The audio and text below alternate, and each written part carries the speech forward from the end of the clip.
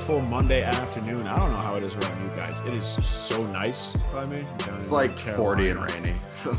Ben says it's 40 and rainy. November in Ithaca, let me tell you. I tell you what, this is my first time living outside of New York, besides LA, where I did a semester abroad with the one and only Ben Carlton, who now joins me on the show. Smooth transition. Yes, me. It's really nice here. It says, I think the weather, it says it gets down to like 30, 35, like the lowest, which is beautiful. It's like 60 degrees right now here and sunny. Like it's, and of course I'm just staying inside. Must be nice. Of course I'm just staying inside, you know. And I think I've mentioned this on the show before. I like to spend Monday mornings, like, you know, have my coffee and yogurt outside, sit on the porch. Even if it's like a little bit chilly, I don't mind. The cold air kind of wakes me up. Jeremy, it's not Let's Go Giants. Like that win, we'll talk about it in a couple minutes. That win is like actually about as bad a result as we possibly could have asked for as Giants fans. Before let me just finish my coffee and my yogurt on the porch. It was just too disgusting this morning for me to like remotely enjoy sitting on the porch. Like windy, rainy. I've got a covered porch. Like I don't normally like if it's raining, I can like sit there and not get wet. But it was just like, it's just such a gross day. I was like, I'm having my coffee in my room. I'm not dealing with this. I'm not dealing with this. I'm sorry, Ben. I feel like we were about to get into sports and that didn't feel right because we got to like defer a little bit. We got to just completely get off topic and then obviously throw our show off the rails. I saw this interesting this question. I think it was someone from Barstool asked it. Like, what day of the week's coffee is the best? He said Saturday coffee.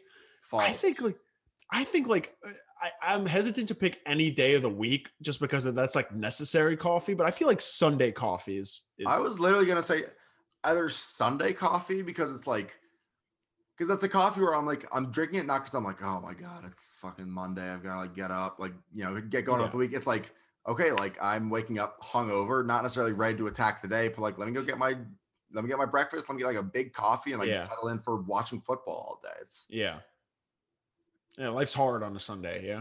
Okay, Jeremy, for those of you who don't understand, we've explained this before. We're going live on our Instagram right now.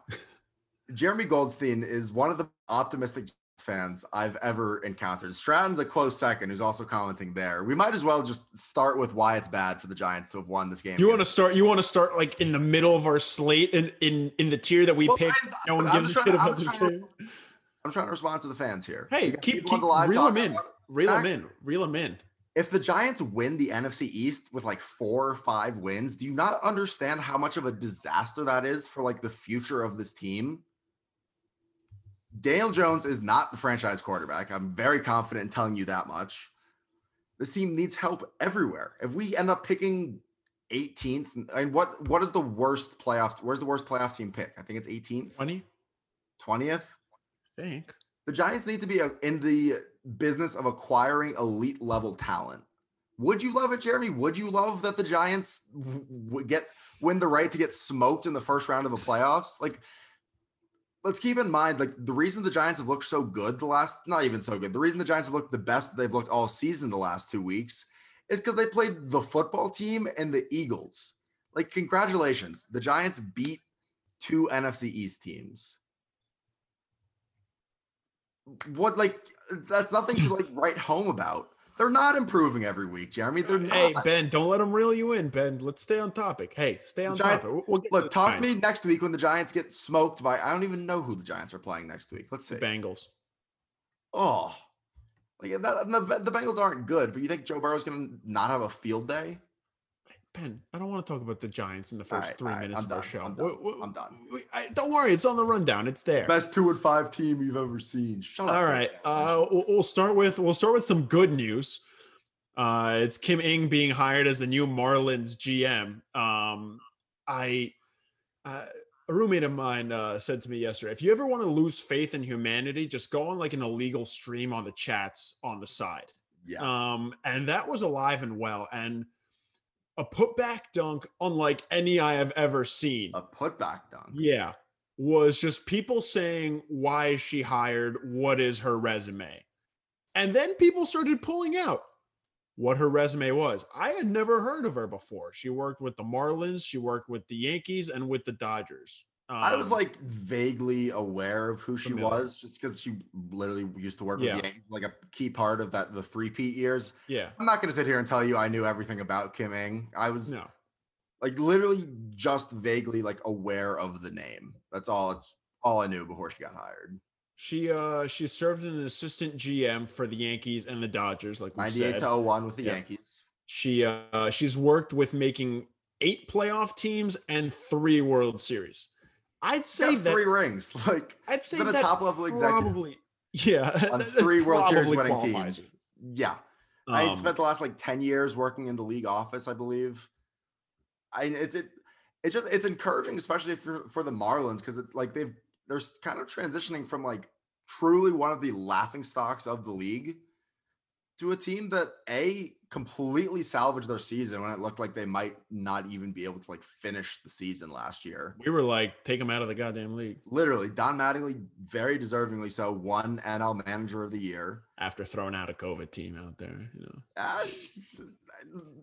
It's not about socially conscious manager of the year. It's about his ability to manage a baseball team. Hey, I didn't come here to play school, man. Exactly. Maybe the Marlins are kind of becoming a respectable franchise again. And, I am all for more respectable, like decently well-run teams in Major League Baseball than I am teams that aren't well-run as just a standard point for me. Oh, it's a good place to start. Right? It's funny because, I don't know, rewind like a year. We were like, Jeter has no idea what he's doing. He's literally just doing this so that the Yankees get as many. Well, it wasn't that Jeter didn't know what he was doing. It was that Jeter was just trying to get to Miami so the Yankees could get Stanton. And then now, go forward a year, like trades have, resulted in good pieces for them. They're making good moves. Like the overall sentiment. Did they trade back-to-back NL MVPs? Yeah. But, that's besides the point. We don't have to mention that. But no, we don't talk about that one. But how difficult is it when you're trading players of that caliber that you're going to get a lot of players back to insert into your pipe, and all of those end up working out? You want to repeat that? No, I don't want to repeat that because as soon as I said it, I looked down to see your reaction. As soon as you get people to come back into your farm system like players to insert into your pipe. That's a good one. That is a good one. Christ.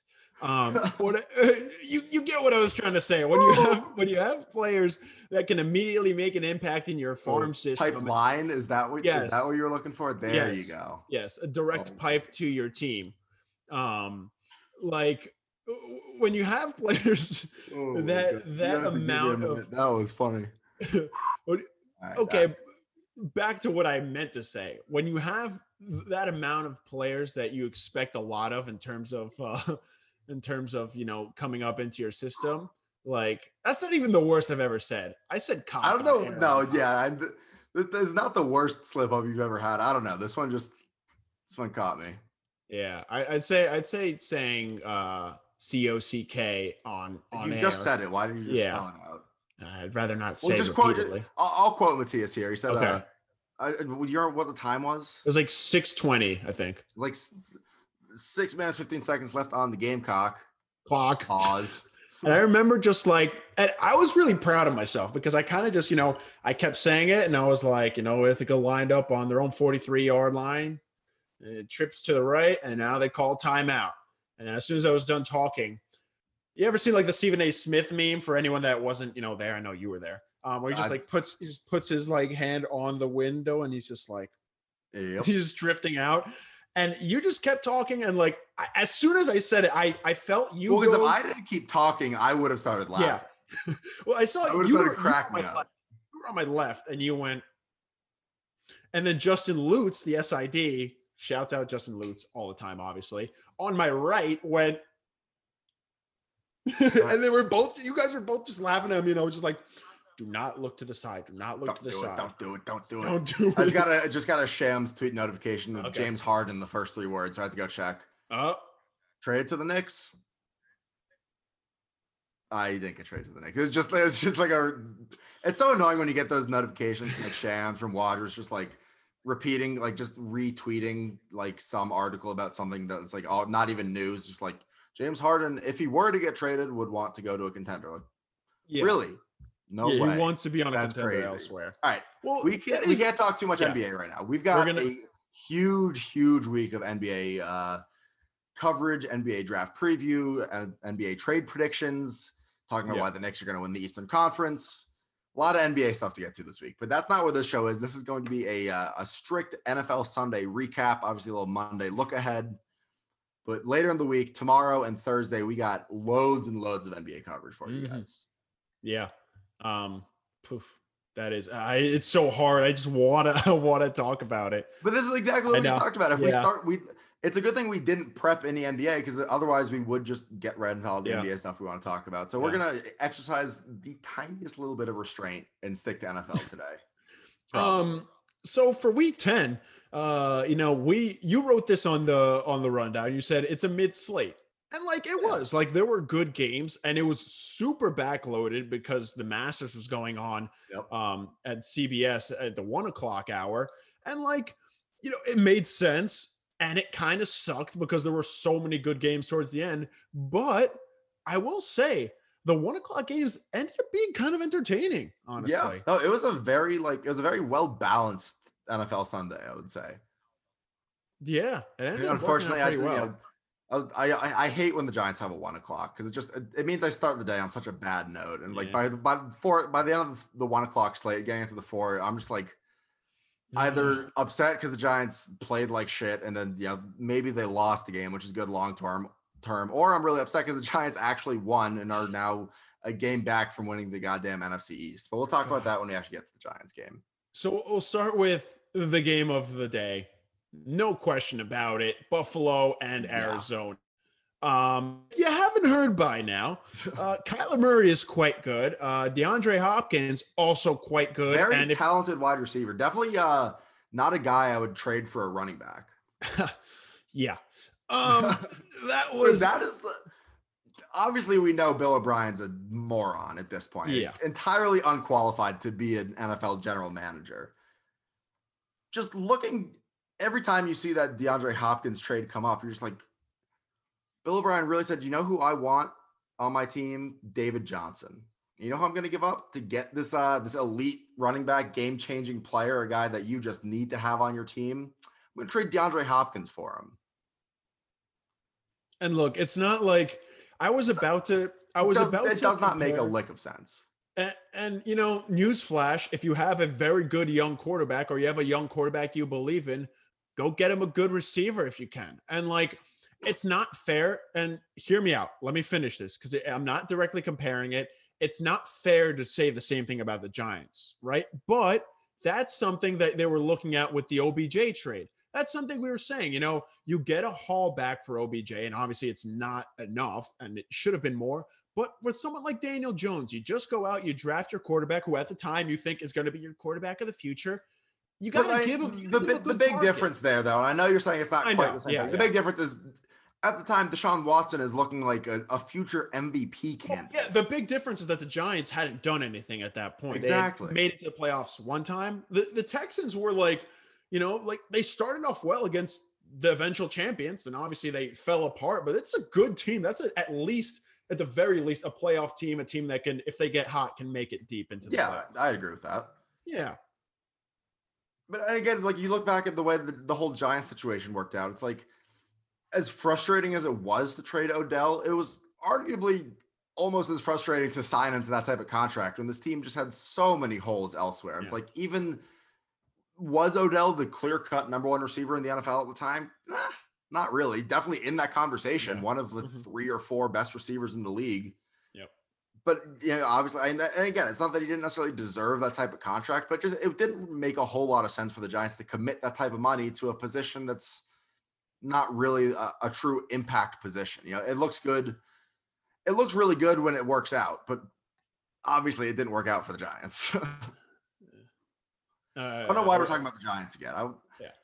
The question that I have been starting to ask myself, kind of started asking it after Kyler beat the Seahawks in overtime. The answer is yes. That was probably a little preemptive.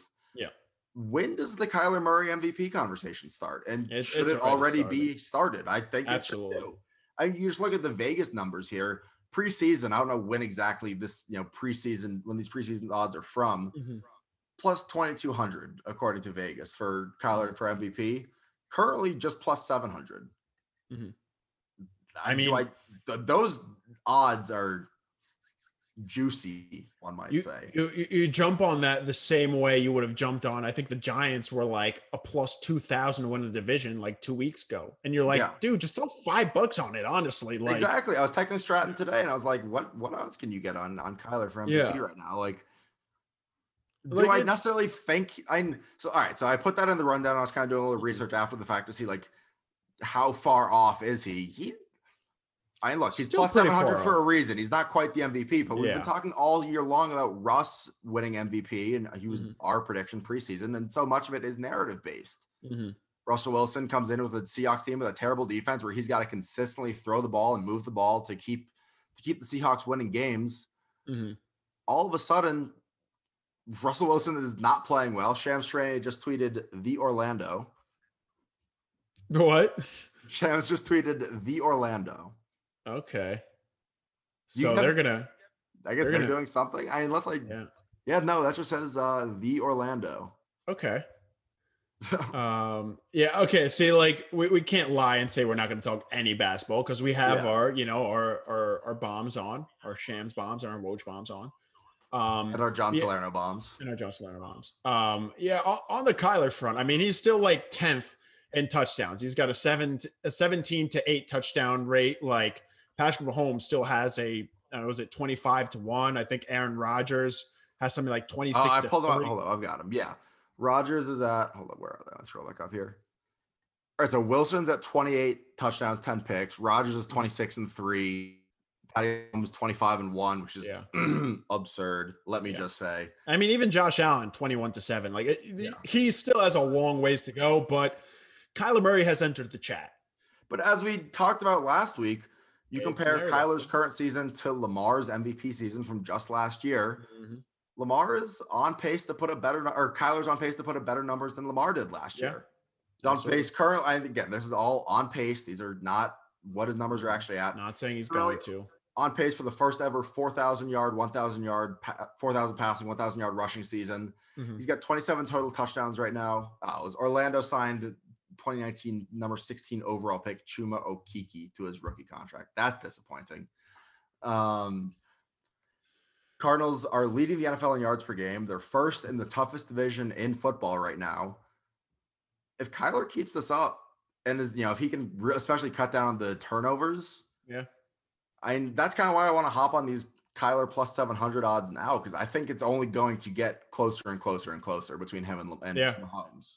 Absolutely. I'm not worried about Buffalo after this loss, because I mean that's a miraculous play to lose. I think very much I'm taking more away from this from the Arizona side than I am the Buffalo one, because Arizona, we said going into this week, was we think they're a legit, like not a contender. We think they're a pretender. They're kind of that tier below. They can, make some noise. They are most certainly in that tier. They're leading the hardest division in football right now. How could you look at them as anything other than a legitimate contender? Yeah. Are they top tier, like elite NFL team? Not yet. Are they trending in that direction? I'd say so. Yeah.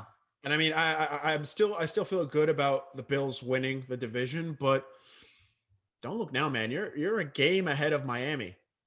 Yeah.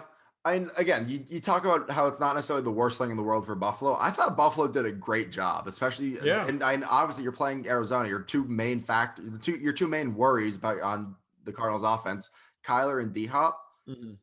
D-Hop had a solid game before that Hail Mary, 6 receptions for like 80 something yards, no touchdowns. If you can hold D-Hop to that, you're very happy. And with Tre'Davious White is good, but he's not. But also D-Hop is that DeAndre Hopkins is that good where keeping him out of the end zone is your main goal. Like you'll give up catches, you'll give up yards. If you can keep him out of the end zone, which they did for the first 59 minutes and 58 seconds of the game, you're pretty happy. Josh Allen had another bounce back performance after that miserable 3 games. Is miserable too strong a word there? The Seahawks. Yeah, I remember the Seahawks game. He absolutely lit him on fire. Yeah, true. Well, I'm talking about the 3 before that. Yeah. I'm saying he's continuing his return back to the Josh Allen until the first few weeks of the year. Though I think that really does kind of reflect Josh Allen in his third season pretty damn well. Yeah. Started off the season real hot, coming off his training camp, all his offseason work, all that. His changes are fresh in his mind, but it's tough to keep your changes, your offseason changes implemented when you get into the full season. You got to maintain your body. You're banged up. I think it's pretty indicative of Josh Allen as a player right now that he's still a little bit streaky. Yeah. We were talking about turnovers with them. I think that's a perfect transition into our next game because this is someone that we had both picked. Last point on the Seahawks or the Bills Cardinals game. Mm-hmm. DeAndre Hopkins just. What more do you want to say? Oh my God. that was reminiscent. That was reminiscent of Calvin Johnson's Hail Mary catch against the Bengals when he was triple covered. Well, I saw a great picture on Twitter. It was from like the back of the end zone where you could see it was like a still shot, just like cropped from like probably like everyone's elbows up. Yeah. And it's just you see one DeAndre Hopkins Jordan brand glove above everybody else hand on the ball. And like someone Adidas, Nike. Someone was like, that's an ad for Jordan right there. Yeah. Yeah. It's literally like just jump. Like it's that easy. There's a reason I'm not working in that because I was going to say that sounds real similar to another catchphrase. Well, exactly. That's why. There's a reason Matthias is not a PR expert right now. Man, that's a Jumpman ad just waiting to be written. But yeah, DeAndre Hopkins. That's all I have to say. Yeah, crazy. Let's move on to our next game, which is Seattle and the Rams. Rams defeat Seattle 23-16. Again, Seattle doesn't look good, but the biggest thing we take away from this is Russell Wilson. This is someone who we praised, and for good reason, coming into the season because takes care of the ball. For good reason dynamic. Up until like 2 weeks ago. Yeah. Let me read you. Up to 2 weeks ago, I think you and I were both feeling pretty damn good about calling Russell Wilson the MVP preseason. I think basically everyone was. He was the favorite at that point. Let me read you a couple of stats I found from Russell Wilson. Seahawks fans, I don't know if you're going to want to listen to this. Yeah. This is not good. Russell Wilson is someone who takes care of the ball a lot. He's second in the league in picks. He has the most third down turnovers in the NFL with 8. With all the sacks he has taken, which he's usually pretty good with throwing the ball away as well. He's one of the worst third down quarterbacks in the league. Which just doesn't even make sense. On top of that, it goes against everything I think I know about football. On top of that, Russell Wilson, one of his calling cards, one of the things that make him elite is that he takes care of the football. You can't just throw the football away. He has that was the book on Russell turnovers. Wilson the previous couple, 3, maybe 4 seasons was that he didn't take enough risks, that he was so conservative with the ball. And in some ways that hurt, some of that is the Seahawks were so committed to the run 2 or 3 years ago.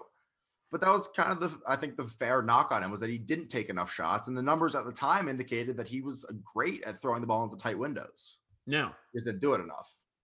13 turnovers in 9 games. 10 of them have come in their 3 losses. Yeah, that's kind of like a chicken or the egg type of stat. Yeah. Are they losing because Russell Wilson is turning the ball over, or are they losing? Or is Russell Wilson turning the ball over and then that's why they're losing? It's the type of thing where I'd really have to have the exact breakdown of every interception, charted out in front of me. Right off the top of my head, right? That Cardinals game, he had that really ugly turnover. His third interception. Had a really ugly one yesterday too. Yeah. Let me tell you that his whatever bullshit he tried to pull on the run there was that third quarter. Yeah. That was his I watched that over 4 times this morning when I was working on the rundown. I'm just like, what the hell is he trying to do? It's unusual because you talk about he takes risks now, but they're not just crazy risks. There's a reason between a risk that has a chance to be a big play and a risk that is, bro, what are you doing? To a certain degree, Russell Wilson is very much on that tier of guys like Patrick Mahomes, Aaron Rodgers. Throw whatever you want. Type thing. Go for it. Take the shot. Fuck absolutely go for it. Yeah. But these are just so ugly, such awfully timed. Obviously, no interceptions, well timed, but just back-breaking interceptions. And it's where you watch it over and over again. And I'm not an NFL coach. I don't really know what I'm looking at, other than what I might see in a breakdown video. Who on that third quarter pick, he's breaking every rule of quarterbacking on the run. You had the first down right in front of you. It doesn't make any sense. Yeah. Like, it's just hard to wrap my head around. A couple other things from this game. I mean, Seahawks are struggling from not having their top two running backs, and their Alex Collins as their starting running back is never a good sign for you. Like, we said on the show, like there are some things that the Rams can do that might give them trouble, with the really good pass rush they have a true number one corner in Jalen Ramsey. I absolutely locked up DK Metcalf. Yeah. 4 targets, none through the third quarter. Yeah. Finished 2 for 28 on 4 targets. Like that's a win. That is a true number one shutdown corner right there. And I've got to imagine, I feel like it was maybe week 4, week 5, we were talking about like, is Jalen Ramsey that type of shutdown corner? Well, we had the conversation after he got the huge extension, and I remember something you said, which I won't bring up. I go for it. I said he wasn't. I said he hadn't proven himself as that like true. I say Revis-esque. I'm not saying he's Darrelle Revis, but that true like wipeout lockdown number one corner. Mm-hmm. Yeah. No disrespect to Jalen Ramsey. I was never saying he was a bad defensive back. He just, up until this point, he's been more of kind of like a hybrid creative playmaking piece, as opposed to like that guy who travels with the DK Metcalfs, the D Hops, those receivers of the world. But he's proven me damn wrong. Yeah, no, that he has. Last thing on them is time to worry about the Hawks, right? Like, yes, I think so. I not worried like they're not going to make the playoffs, but like not super worried. But like you, all of a sudden you go from Seahawks looking like a there's like concern, like kind of lowering your glasses type of thing. Like oh, this is interesting. I mean, all of a sudden every team in the NFC West is 6-3, and then you've got the Niners. Yeah, is it like panic mode? No. I would be more than a little concerned if I was Seattle. Yeah. Gun to your head right now, who wins the division? I still pick Seattle. Without looking at schedules, I still pick Seattle. When do the Cards and Seahawks play again? Probably, I think soon. I think really soon. Well, because I know the NFL tried to make Week 17 all divisional. Mm-hmm. Oh, I'm done. They play this Thursday, which will actually be a great game. Right. They do. That will be a fun game. I mean, watch. Seahawks lose that game. Seahawks lose that game. We have a much different conversation. Seattle's got a real interesting schedule here. The rest of the way. Got? At home versus the Cardinals on Thursday. Mm-hmm. Must-win game. In Philly Monday night. That's a dub.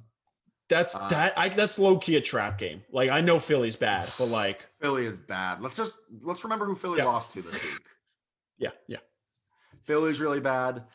Guess who they play the next week? The Giants. That's another win. Although apparently the Giants are the best 2-17 that we've ever fucking seen. I believe it. Drives me up a wall. Then after the Giants, guess who they play? Who? What's the easiest win in the NFL right now? Jets. Yep. Oh, right. I'm going to pick them for my survivor pool that week. I remember. Then they go Washington. Then the last 2 weeks of the season, LA and San Fran. Got to get their shit together in division. Like, what kind of concerns me here is that the Seahawks played 4 god-awful teams and then close against the Rams and another not great team against the Niners in week 17, but a team that will absolutely be fired up to really ruin your playoff shot. And again, that's a bad team that will not roll over. Also, who plays corner for the Niners these days? Oh, I knew it. I think they have one guy who's not hurt. You're not picking it up, are you? No. Richard Sherman? Well, he's been hurt. I don't think he's played yet. I thought he was like week to week. I don't think he's played yet this season. If Richard Sherman's playing week 17, talk about a revenge game. Yeah. Richard Sherman just starts swinging at everyone. I think that's a point being long point boiled down. Seahawks are in a pretty solid position where they might lose to the Cardinals again, but then they could very easily rattle off 5 of their last 6 games for wins. Yeah. We've gone through the majority of the really good games, so we'll start going through these a little more, a little quicker. Last game on really good games. Yep. Indy and Tennessee, Indy winning 34-17. Both teams now 6-3. Indy has that tiebreaker, obviously. It's been a while since that game. It was on Thursday, but that was a complete Colts victory. They won in all three phases of football. I have to, come on. Yeah. They have playmakers that can take the top off the defense. Love it. All Love it. all that good stuff. And what we said was going to be the key to every Colts game is exactly what happened. It's as comfortable as you can keep Philip Rivers. He was comfortable in the pocket, and he played really well against Indy.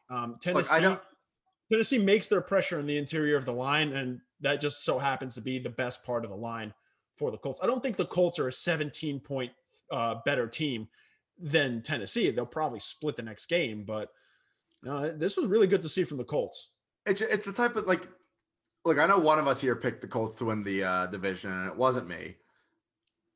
Is Philip Rivers really like that type of quarterback anymore? That's my question. Every time I see anything about will Indy make the playoffs? What can Indy make any noise in the playoffs? Mm-hmm. What type of quarterback is Philip Rivers these days? Realistically, is he anything better than just kind of like a league average, like He's Ryan above Tannehill average type of guy? I don't really know. Is Ryan Tannehill above average? I'd say. Is Ryan Tannehill going to win you games if you need a quarterback to win you a game? You want Ryan Tannehill? Do you want Philip Rivers doing that? No. I don't. I'll answer my own question. I don't want Philip Rivers. I'm also quarterback with the game on the line. I'm also not. I never said that Philip Rivers is going to win you a game. I'm not saying, but I mean, if you're talking about them winning the division, that means you're talking about them making the playoffs. I mean, Philip Rivers, when you can keep a good pocket against him and you allow him to operate, that's a quarterback that can get you 300 yards and get you like a 3-to-1 touchdown ratio, right? Like I'm looking at like their wins, right? I haven't pulled up. Against Tennessee, 29 of 39, 308 yards, a touchdown, and no interceptions, right? Nothing crazy there. A win against Detroit, 23 of 33 with 262 yards, 3 touchdowns, no interceptions. The big thing for him is not throwing any interceptions. I mean, you look at the comeback. Well, he's thrown 7 this year, so yeah. Well, okay, but he's thrown a lot. Pick a game. Yeah, well, you know who's thrown 10? Russell Wilson. Like Russell Wilson's got a lot more leeway to throw picks than Philip Rivers does in my book. He's still got 11 touchdowns on the season. All I'm saying is if you can keep are you saying that's good? No. 11 touchdowns in 9 games? That's not good. That's not very good. But what really I'm saying, bad, actually. What I'm saying is Philip Rivers is still a serviceable enough quarterback. You keep a clean pocket around him. They have enough talent on that team that they can scare some people. I don't think they're gonna. I didn't pick them to make it to the conference matchup. I think I had them losing in the first round, if I'm not mistaken. But Philip Rivers does not worry me at all. Fair, but at least he probably won't worry you the other way. Yeah, I have the Titans actually beating the Colts in the first round. That'd be a fun matchup. Yeah, that'd be interesting. I guess that is possible, technically. Yeah, 2 very evenly matched teams. Like it was a fun matchup. That's what we saw on Thursday. Yeah. I'm so glad to hear that you enjoyed Thursday Night Football, Ben. Did I say I enjoyed it or did I say I watched it? Yeah, fair enough. Some more matchups to watch. A lot of these came in the 1:00 hour, not all of them. But surprisingly entertaining. Panthers, Tampa Bay. Tampa Bay just ran all over them, 46-23, the final score. Carolina 98 of those yards came on one run from Ronald Jones. Look, Tampa Bay came out and they did what they had to do. I think Carolina is, they're not a terrible 3-6 team coming into this. Now are they the best 3-7 team we've ever seen? Ridiculous. Like, what type of comment is that? What type of comment is we're the best 2-7 team people have ever seen? We'll get there. You're 2-7. That's not good. There's nothing about that that's good. Really clean game plan for the Bucks. They did everything right. The GOAT Ali Marpet, classic D3 player, shout out. Dang. He didn't play. And Hobart's a bunch of frauds, but whatever. Yeah, true. Worrisome that their offensive line couldn't hold up against the Saints, which again, that's a really good pass rush unit, but their offense went completely berserk. And also, we talked about this after the game last week. Like when you get stomped that badly, the way the Bucks did, like you throw it out. Yeah, you throw it out. You're like, we don't even have to look at that. Do you even look at the tape in that type of game? I don't know if you do. It's like, obviously you look at some of it, but it's like, it comes with a huge caveat of like, you know what, guys, this was an ugly, ugly game. Yeah. You're better than 38-3. Like it's a type of game where you look at some mistakes and you say, you know what, you weren't ready. It's that simple. No. I'll read you some offensive stats for Tampa Bay, which no surprise because I mean they hung 46 on Carolina. But Brady 28 of 39, 341 yards, 3 touchdowns, no interceptions, only sacked once, which is the big one. I think he's been the worst quarterback when faced with pressure this season. No that surprise. Doesn't surprise me. I think I saw a stat. It was like coming off of 3 interception games or something like that. Brady is like 12 touchdowns, no interceptions. I think it's only happened twice in his career. Yeah, I was gonna say how many times Brady thrown 3 picks? I think that was the last time. So I don't know if that stat's right because I think the last time was in like 2002. Are you trying to recall some random stat you saw on Twitter like a half ago? Yeah. Nice. Other lines. Ronald Jones. Never been huge, me. I've never tried to do that. Huge 98-yard run, 23 rushes, 192 yards, and a touchdown.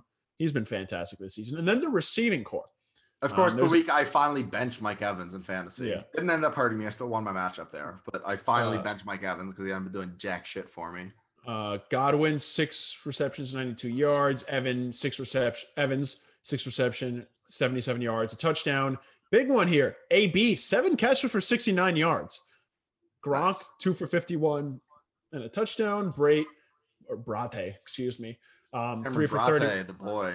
3 for 31 and a touchdown. I mean, he has enough weapons around him. He can spread it around like this. Like, it is tough to defend this offense if they can protect Brady. Like, this offense does not have holes in it. We had our concerns about how the Brady Evans connection was going to work out at the beginning of the season because obviously Mike Evans is not that Mike Evans is just like a deep threat wide receiver. He's one of the most complete receivers in the game. I mean, he's a freak, but he thrives in as a deep threat, as that type of guy. And Brady is especially the last 2-3 seasons.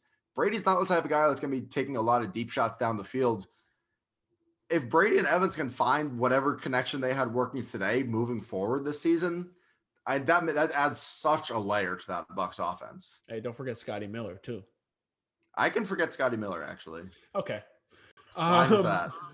Next game, Miami and the Chargers. This was a good team and a bad team, or a decent to bad team with a bad record. It was close. It was an 8-point victory. It came close at the end. The GOAT, obviously, Salvon Ahmed. Was it Ahmed? It's Ahmed. I checked. I thought they said I could have swore they said Ahmed. It's spelled AH. Maybe it is pronounced Ahmed. I'm not sure. I could have swore I heard them say Ahmed like once or twice, and then Ahmed the other ones. They still call Clyde Edwards-Helaire. Clyde Edwards, or they call him like Helaire. Yeah, they're calling him Helaire and it's Helaire, or it's Helaire and they call him Helaire. No, it's Helaire or it's Helaire. Whichever way, they were doing it wrong the first like 5 weeks of the season. Which, total sidebar. How the fuck are you a professional broadcaster? You get a dude's name wrong. Well, I'm pretty sure it's Clyde Edwards-Helaire. And like there's a video of him saying it, and I remember Steve Levy, who I love the new Monday Night Football booth. I think it works really well. And he just kept going, Clyde Edwards-Helaire. I think Joe Buck was saying it too on like a Sunday night game. Everyone was like, bro, why are you pronouncing it like that? And then they showed the video where he says that's how you pronounce it, and it's like, okay, fair. Yeah. Takeaways from this game. Brian Flores. That's my single biggest takeaway from this game. Yeah. Hell yeah. Brian Flores was really on to something. After the last season, all the offseason writing about the Dolphins was like, all right, they were still bad. They don't have a whole lot around them, but like, damn, Brian Flores looks like he knows what he's doing. Mm-hmm. Second in the AFC East, 7 wins now, or 6 wins. Yeah. Brian Flores, he wasn't coach of the year last year, was he? No, they won like 4 games. Is he in that conversation this year? I'd say so.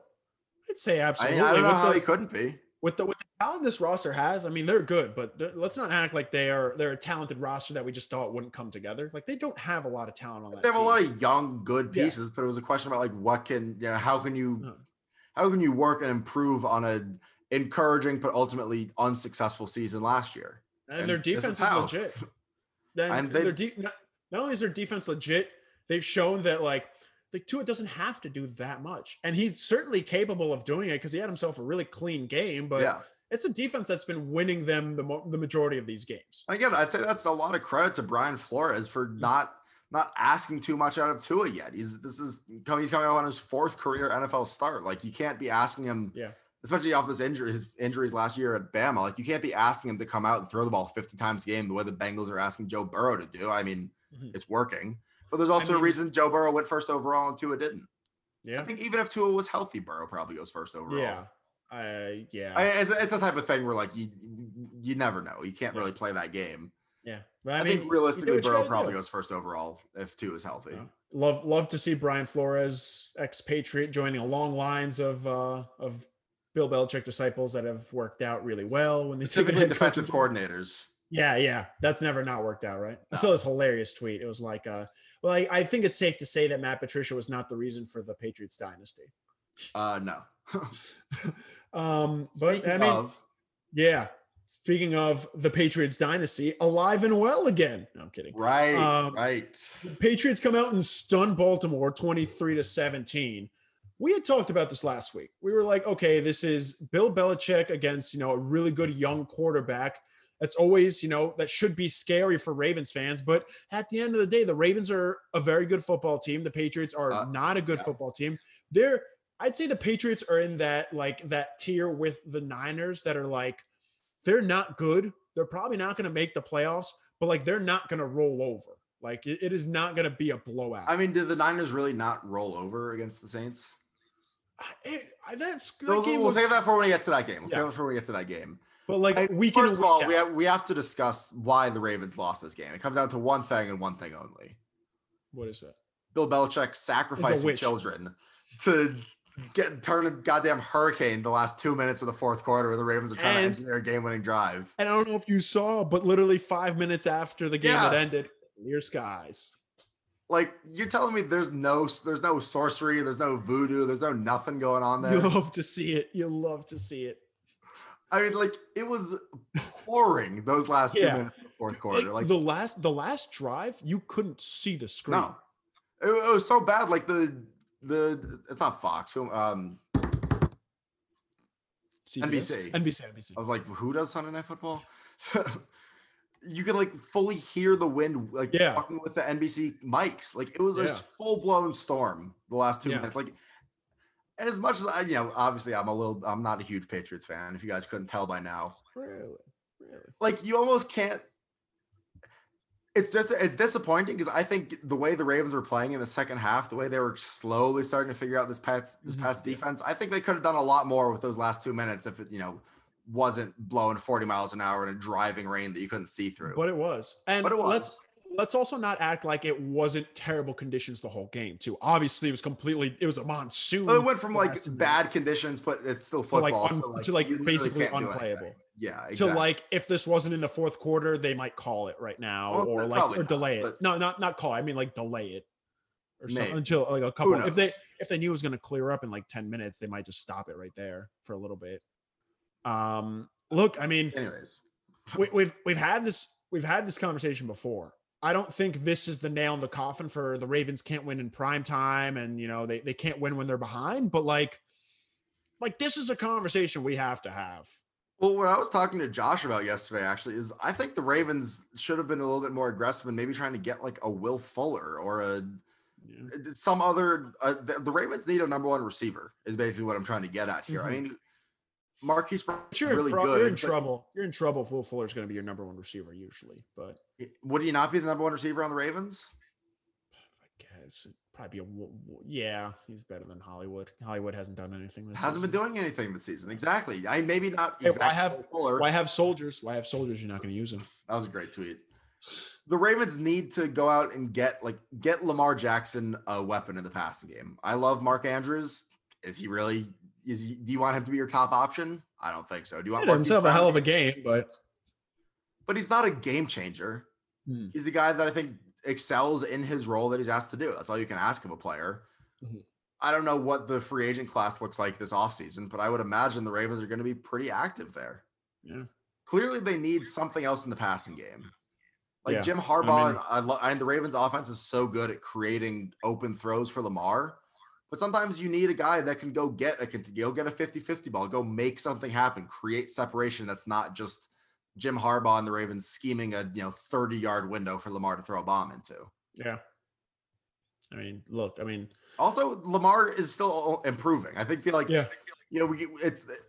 I feel like myself included. Sometimes I'm like, oh, the book's written on Lamar. I'm like, This is his third season in the Third NFL. year, yeah. Like he's only going to get better. Yeah. A lot of it is just the simple things of like reading safeties and reading defenses. Like he had the perfect throw to Willie Snead. Like I'm not saying that's something he didn't do last year because he did do it, but like He won the that MVP is a for good reason. sign. Yeah, there's a good sign as a pocket passer. And again, he doesn't have good targets. And I don't want to make excuses for him because they should be better. Yeah. Last point if on we're this, talking about why they're not winning games we feel like they should, I think a big part of that is they don't have that. I'm not their even offense saying hasn't been good. I'm not even saying you need an elite wide receiver. You don't need like a Devontae Adams. You don't need a Julio Jones type of guy. But just to get that, yeah. I'm saying you need a guy who's like a clear-cut number one receiver. Clear-cut number one receiver, like Jacoby Myers, you know? Right. I'm all aboard the hype train, by the way. Him and Damian Harris, like choo-choo, hop aboard. Damian Harris, I'm about. Yeah, I coming into this season, they were saying that was the running back to own, and I loved how clowned I got in our fantasy league for drafting him in like the last round. And then he went on the IR. You deserve it. Like when he went on the IR, like what pass running back should you ever draft? When was the last time a pass running back was fantasy worthy? I love Rex Burkhead. Did you name your team after him though? No, well, you had him. I didn't. I've never had him. That's just too good a name. Oh, really? Yeah. Oh, okay. I don't think we learned. I don't want to say we didn't learn anything about the Patriots, but it confirmed what I thought at least. And this was maybe me being a little optimistic because I was a Patriots fan. Just maybe they're not a good team again, but they're not a team that's going to roll over. And you're going to have to work for a win against them. Yeah, I agree. The only outlier really there is the Niners game, which was awful. But other than that, like, you know, they barely lost to a bad Broncos team coming off of like a COVID completely like ridden week. Yeah. They gave the Chiefs a lot of issues up until like the fourth quarter without their starting quarterback. Like this is a team that plays teams hard, but then unfortunately you need a game winning. It's just a talent issue. Like the Pats don't have anyone like. Gotta remember, of the year, Cam Newton looked like he was back to Cam Newton, and then it's like, oh wait, no, Cam Newton still can't throw the ball consistently. Crazy. It's almost like we knew that. It's almost like we knew that Cam Newton couldn't throw the ball consistently. There are 8 players on the COVID list. Like we got to remember that too. Excuses. Yeah, whatever. Next game, we'll start running through these because there's just a little less to talk about. San Francisco losing to New Orleans 27-13. It wasn't a blowout, but it wasn't a blowout. No. But I mean, we got into this last week about like, how well coached how much does a well coached team mean when they're just on their there's nothing team? There. Yeah. There's nothing the Niners can do. Like, did they get, steamrolled 38-3 like the Bucs did 2 weeks ago? Mm-hmm. No, they didn't. Yeah. But this Niners team, they have nobody. Like they're so.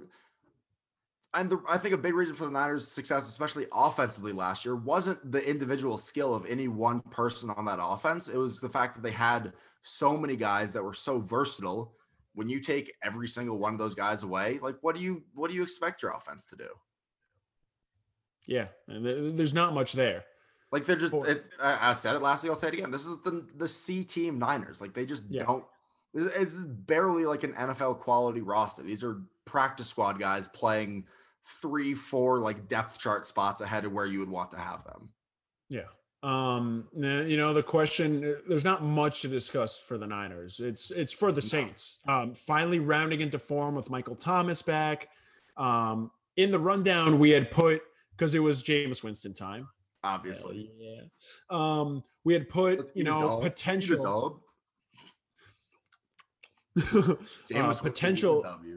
potential for Drew Brees to miss time. I'll read you now a tweet from Ian Rappaport. Drew Brees has been battling injuries for several weeks. He entered the game with at least one cracked rib, now has multiple breaks along with a lung issue. There's a collapsed lung. Yeah. I'm told injured, which is fairly common when you have a broken rib, but again, that's Tyrod Taylor. I'm told injured reserve is not being discussed. That would mean he'd be out for at least 3 games. So they think he can come back in the next 3 games because that would clear up a roster spot. If not, but I mean, first of all, hats off to Drew Brees because he finished that series off with multiple broken ribs, but also, again, it just becomes for the Saints. He must have been. I don't know if you saw Sean Payton's remarks after the game. He said he had never seen Drew Brees like ask to be taken out of the game. Yeah. That's You like have multiple he's broken got. ribs. Well, if he had, I don't know when exactly the lung collapsed, for lack of a better term, but I've got to imagine between the pain and probably having difficulty breathing, Drew Brees is out there and he's just like, I can't even try to make this happen. Bro, I don't think something's right now. Exactly. Like, yeah, literally. And he came up to Sean Payton and was like, I can't. He might have just been like, "Hey, Sean, I can't really breathe right now." And he's like, "Get your ass back out there." Again, it becomes for the Saints, like just staying afloat until everyone's healthy, which, thankfully for them, they don't have, like chemistry issues. Yeah. Last game, we discussed this a lot last time. We don't really have much to discuss about. Monday Night Football, Minnesota coming in at 3-5. I thought you were getting into the Giants. I'll save my disappointed look for another 30 seconds. Minnesota coming in at 3-5, Chicago at 5-4. Really, the only change that's happened is that Allen Robinson is questionable going into the game. They have their bye week next week, so it's possible they, err on the side of caution, but also the Bears should need to win this game. It depends what the Bears want to do. If the Bears have any shot at trying to like keep pace in the division and grab a wild card spot, I would imagine they probably play Allen Robinson. And if you heard anything today, I've still seen him as questionable. I think it's just going to be a game time decision. Yeah. Coming from Stratton, this was the over under for Dalvin Cook, 86 yards rushing. Over. You could have said any number there, and I probably would have said over. I'm hesitant just because I think the Bears are just going to be like, well, fuck. The only thing we have to stop on offense is the run. All right, but you're the one who put this stat in yourself. Dalvin Cook versus an 8 or more man box this season. According to PFF, he's the 90.5 grade. That's the best since Adrian Peterson's MVP season in 2012. I mean, yeah, you make a good point there. That you put in. I know you're okay. Other than this Giants game, there's not that much to discuss. So we'll go into this Giants game. I know your answer to this. I'm going to ask it anyway. You beat the Eagles by 10, 27-17. Now you're 3-7. The Eagles 3-5-1. How do you balance winning with a young core, which obviously always encouraging when you win with a young core, but a young core that is not your future, and winning 5 games in any other year would mean you just don't have a great draft pick. This year, it can mean winning 5 games puts us in the goddamn playoffs. This year puts you in the 20s. Yeah. Winning the NFC East would be the worst thing the Giants have done in the last 10 years. I'm serious. Like, watch the game against the Patriots. That's all you need to know about why this Giants team should not be looking to win the division. Let's just talk about Daniel Jones for one. Against the Pats. The Giants. Excuse me?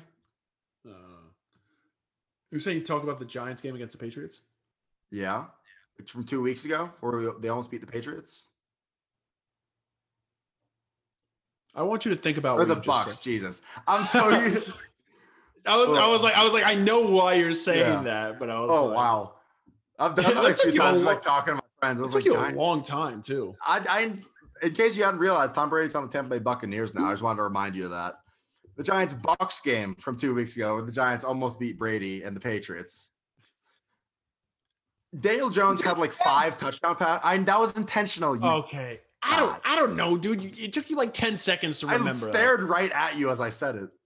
Anyways, Daniel Jones missed no less than 5 touchdowns that game. Like, the Giants could have smoked the Bucks that game, but they didn't because Daniel Jones sucks. He is not good. This is the first time he's ever had back-to-back games without a giveaway. First time in his goddamn career. Impressive. His start last week was his second career start with no giveaways, and both of them were one of them was against the football team. One of them was against the other team that used to play in Washington. Daniel Jones isn't it, guys. Like, I don't know how I could possibly don't tell me that he's 2-0 in his last 2 games. Yeah, it's the NFC East. Like, a win over the NFC East is meaningless. It is meaningless. It's the worst division in football. Like the Giants need so much help in so many spots. Picking 20th and sacrificing any ability to land like an elite game-changing player. What is it worth? Making the playoffs so we can get stomped by some random wildcard team? Like, what? Like, literally look at the NFL and someone tell me in the comments, comment on the Spotify page, send me a goddamn letter. Tell me who the Giants are better than out of the NFC East. It's nobody. There's not a team in the NFL that I think the Giants. I think Giants Jags would be a hell of a Thursday night game. Oh God, I'm serious. Do they play this week? No, they don't. They don't play. Okay. Giants Jags is a great Thursday night game. The Giants apparently aren't even the worst team in the NFC East, which is not saying a goddamn thing. One of the best teams. Actually. We're only a game back from the division lead. The Giants can't win the NFC East. Like, that would set this franchise back so far. The only way I want the Giants to win the NFC East is if somehow we go like fucking 9-7. Yeah, that's encouraging. That's encouraging. But if we winning the NFC East at 5-11, at 6-10, that does not help anybody. Yeah. So Dave Gettleman can draft another goddamn interior defensive lineman. It's important. It's important to remember that with the draft order, it's by standing. It's not by record. So if the Giants, that's what I'm saying. If Giants win the division, because I saw a couple of tweets. It was like I saw a couple of tweets. It's like the Giants might win the division and also pick like 10th. No, not how it works. They pick like 20th or something like that. Let's just run through the rest of these games. Just one thought on them. Washington loses to Detroit 30-27. This was one of those games where we were literally no one gives a shit about it, and it ended up being a really good game. Yeah, I just love watching. Realistically, I wish Washington would have won, so the Giants wouldn't be alone for second. It is also kind of fun watching Washington blow a lead. Yeah. That's the worst part. Is I love watching all these NFC East teams lose. Washington didn't blow a lead. They stormed back. They were down 7-3. Watch them lose in the last second. Is what down 17-3. Alex Smith obviously having to throw the ball around everywhere. Went 38 of 55 with 390 yards. That's not quite an Alex Smith line just because there's too many yards there for him. Way too many yards. But classic throwing for 300 yards with no touchdowns. 400 yards. Yeah, basically. Anything else? 4 than 3. Low key, Detroit. Name the comeback award, the Alex Smith award. Call it a day. 100%. Low key, Detroit 4-5. Low key. Lowest of keys. Denver got walloped by Vegas 37-12. I don't think Denver's a terrible team, but Vegas just keeps taking care of business. I think a solid team. The same way I was talking about the Bills kind of being almost, or at least Josh Allen in particular, almost exactly what we expected, which was streaky, but still needs some polish to move into that real top tier. I think this is the same with Vegas. Are they good? Yeah, sure. Do they need to improve in a lot of ways? And have they maybe gotten a little bit lucky against some teams that they should have lost to? Yeah, sure. 9-7, 10-6, maybe. I don't see this Vegas team as anyone that's going to make any noise in the playoffs. That's still an absolute win if you win 9 games this year. Oh no, it's a win. But I'm saying there's nothing about this Las Vegas team that's stop everything. Watch out, Kansas City. No. Literally watch out no AFC teams. It's a super crowded AFC, so they beat someone in the wild card. I mean, look, I think they've probably outperformed a little bit. I don't know what their preseason predictions look like personally. It's probably 6 wins. I had them winning 4 or 5 games, I think. I don't remember what I thought about them preseason, but they're good. That's all I got on them. Yeah. Houston and Cleveland winning a stinker of a game. Again, just terrible weather. Cleveland wins 10-7. They beat the 2-win team by 3 points. Dick Chubb back. Obviously, he hates betting because everyone saw that play where he ran out of bounds. That was hysterical. Hilarious. Obviously, the right play. Half too, wasn't it? Or 3.5?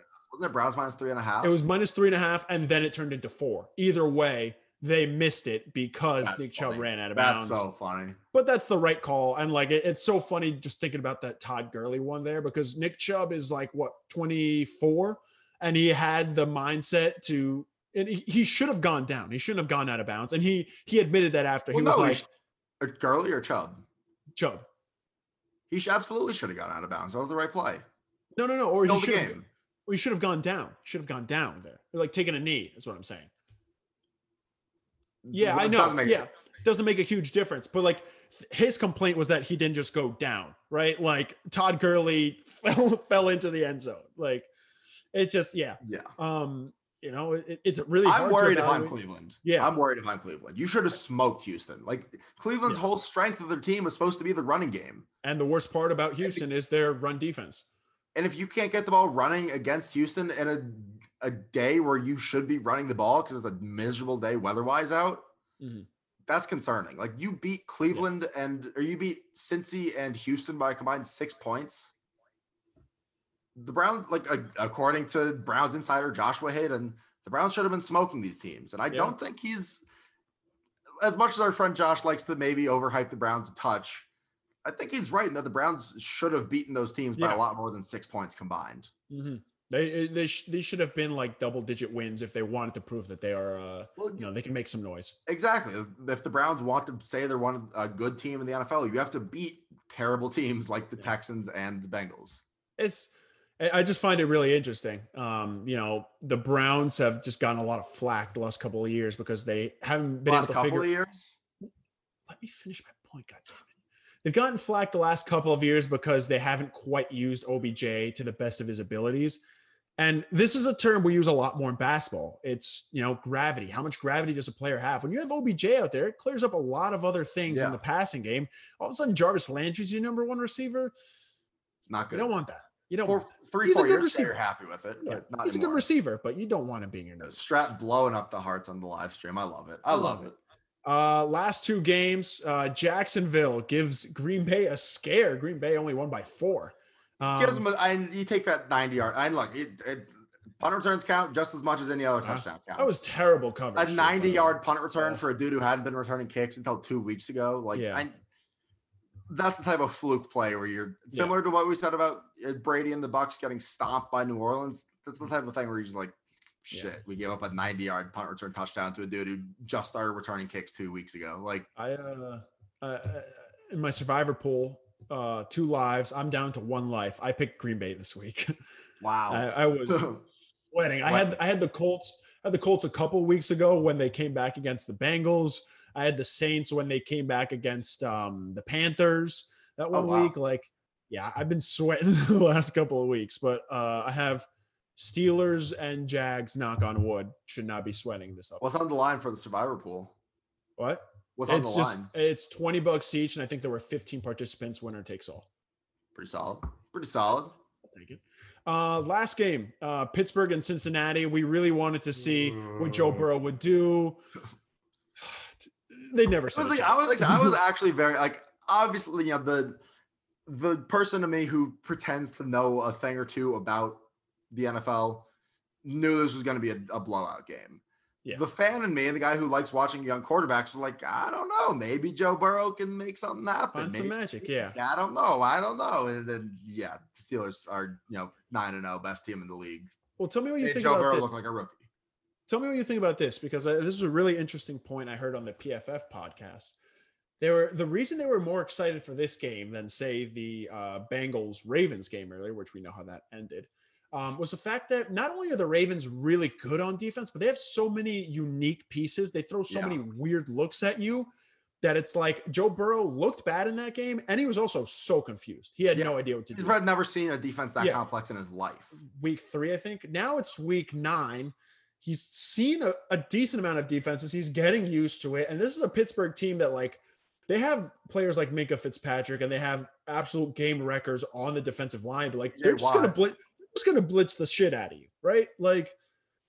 Highest rate in the league, right? Are they still the highest rate in the league? Or I think so. It might have changed after this week. Who knows? But it didn't matter. Big Ben just picked apart the Bengals defense too. 27-46, 333 yards. 4 touchdowns, no interceptions. I still think Big Ben is probably a little better than Phillip Rivers, ? But they're in the same category. Same right? tier, yeah. They're the same tier as you hope they don't have to win games for you, but they're still good enough that if you can keep the pocket clean for them and they have enough talent that they can pick you apart. Obviously, the Steelers are still a better team. Last point on Joe Burrow here. The smallest part of me feels bad for him. Because look at the last 2 MVPs in this league, Lamar and then Patrick Mahomes. Neither one of them, they both won MVP in their second season in the league. Yeah. Joe Burrow better get his shit together. You better have an MVP next season.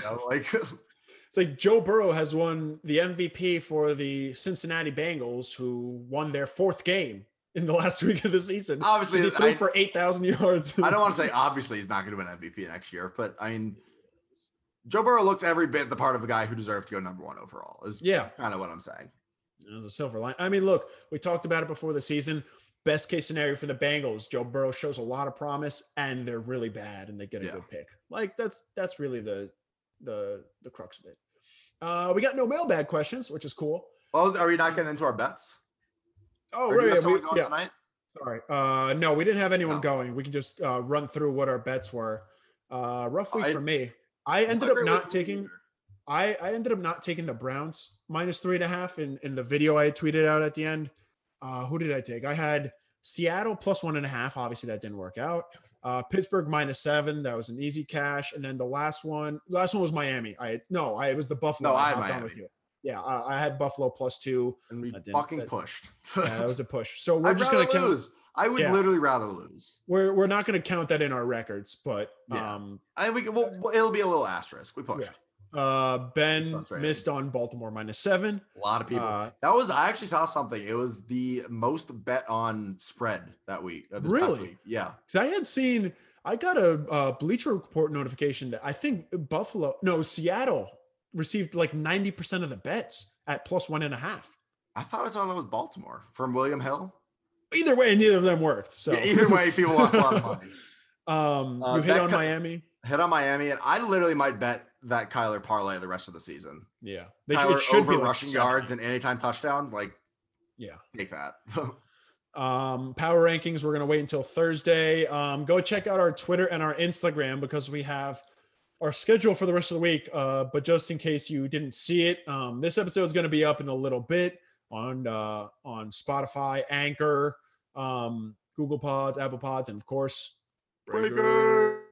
We're going to be on YouTube as well. I hope the executives at Breaker somehow they're like, oh my God, yes. Sign an exclusive deal with Breaker. I'm there. This podcast that gets like 15 listeners an episode. Let's make it 20. Let's make it 20. Facts. Tomorrow we're gonna have the editor-in-chief, the site expert for Air Alamo, a site that I write for, San Antonio Spurs site. He's been doing a lot of draft stuff. Ethan Farina is going to join us. Complete draft breakdown, who each team should take. He just had a new mock draft go out. You should check that out.